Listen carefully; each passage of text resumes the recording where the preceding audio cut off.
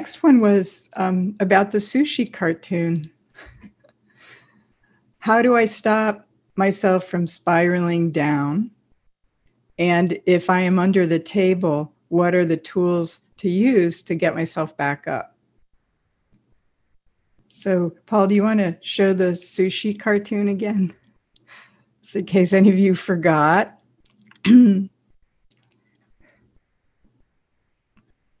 Trying to do sushi, damn, you spoiled it again. Like everything you do, sushi's like your life. You do everything wrong. See how we're spiraling here, right? You start a lot of things but never finish anything. Nobody loves you. So you can take that away.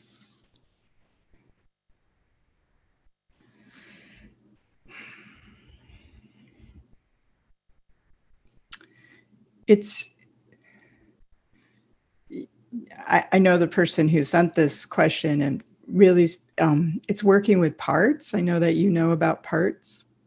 So it's just a part of you that spirals down, not all of you. Your awareness you never is under the table. And that's really important to get. Your witness you is never under the table. You can know you're under the table. And parts of you get under the table, and parts of you take that downward spiral. But your true nature never does that. So always keep that in mind. So then whatever we're doing to help those parts of us that spiral, we're just helping those parts.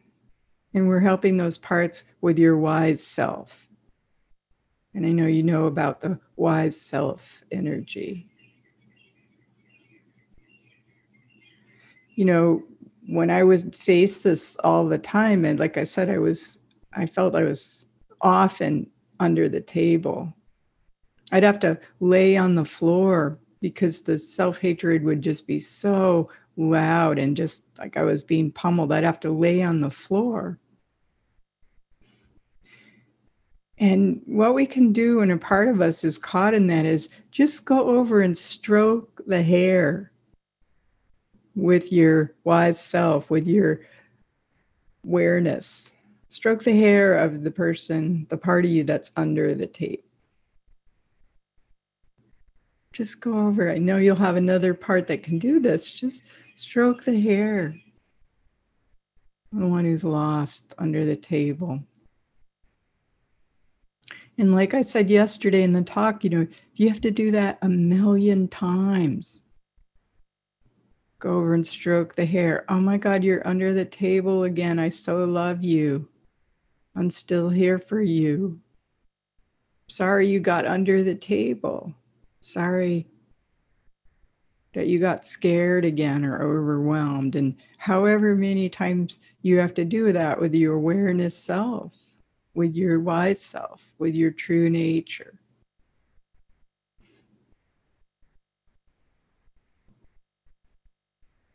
You know, on a practical level, for some of my clients, I developed what's called a channel changer list, you know, on a practical level. And if anybody really wants these, I can get them together. And I started it kind of with COVID, just ways to break that pattern. You know, there's practical ways. Bilateral movement, they know, you know, just moving left, right, walking, running. Pick up the phone, call someone, pick up the 500-pound phone and call someone. Praying, asking your higher power to help if you have one. Journaling, listening to really loud music. I mean, some people even suggest, I know for a lot of trauma, some trauma therapies, that you put an ice pack on the back of your neck because it kind of shocks you into another state of mind. Listening to podcasts or something inspirational can be a really good channel changer. Getting in water, if it's a swimming pool, even a shower or bath, the ocean here. These are channel changers. journaling. Sometimes you're just writing a list of everything you're grateful for, and all the gratitudes can kind of shift the channel. Looking into someone's eyes, like we talked about yesterday in the beginning, that eye contact is really a trauma reset. Looking in your dog's eyes. And lastly, going out in nature, really looking at the trees. You know, the trees don't have any self-hatred. And one tree doesn't look at another and go, "You stupid idiot, you're so small and I'm so much bigger." And we don't think they do. Trees don't have this negative self-talk. Your dog doesn't have negative self-talk. So look at things that don't have negative self-talk and don't do that spiral, and then that can reset you. I really love going out in nature during these times of COVID, and especially the ocean, because nature doesn't know what the pandemic or COVID is. So when you're with the trees or when you're with the fish, they don't hold that reality. So you can't hold that reality for the time that you're in there. I mean, you can try, but then you realize it's just this thought loop, right? This movie going on in your head. Here you are in the ocean and none of the fish have any idea about COVID. They don't even know what a car or a truck is.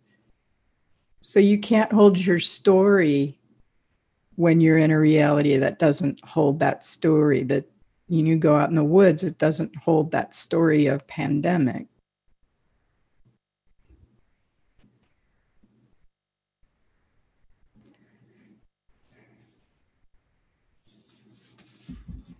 So those are some channel changers.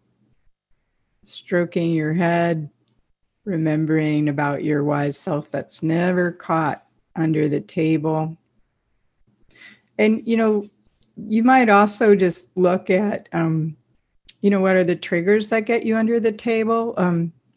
It just bears mentioning that the middle of the night is never a time to believe your thoughts, period. It's almost like I used to realize a huge amount of under the table thoughts occurred from like 11 p.m. to 4 a.m. And you wake up in the middle of the night, and whatever your mind says should really be put on hold.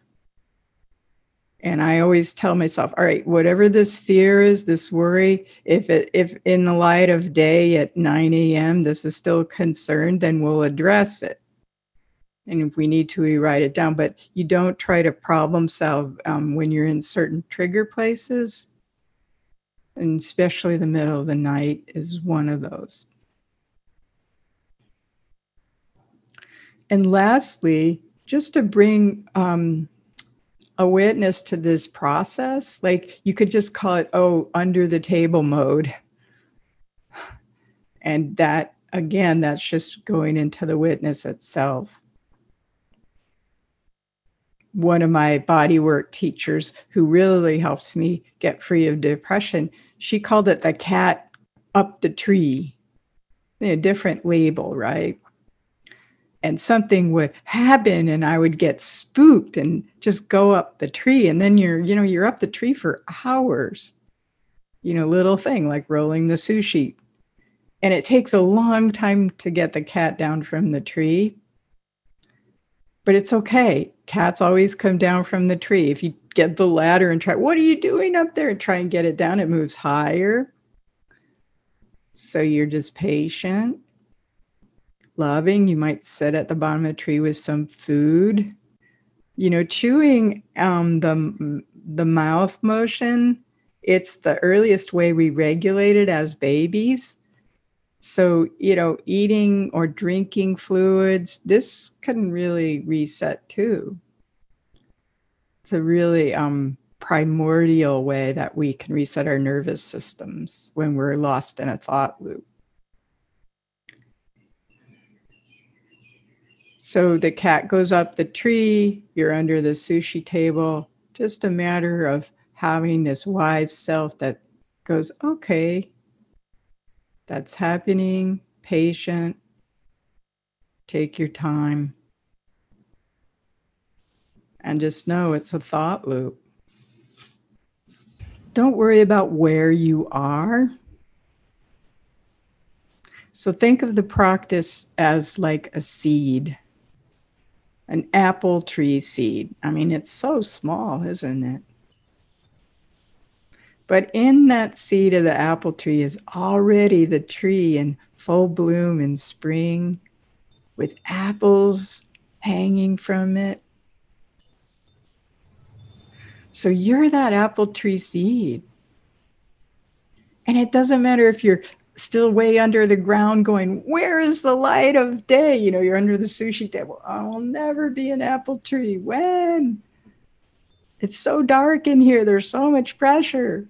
Okay, eventually then that little seed comes up, and it's got different issues when it little shoot coming up, right? But it's still like, when am I going to be an apple tree?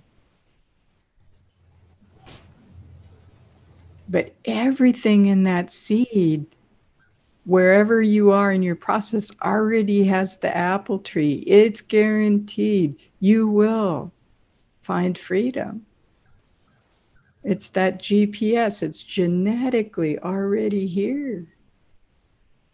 That you're here now on this call. You are going to be the apple tree.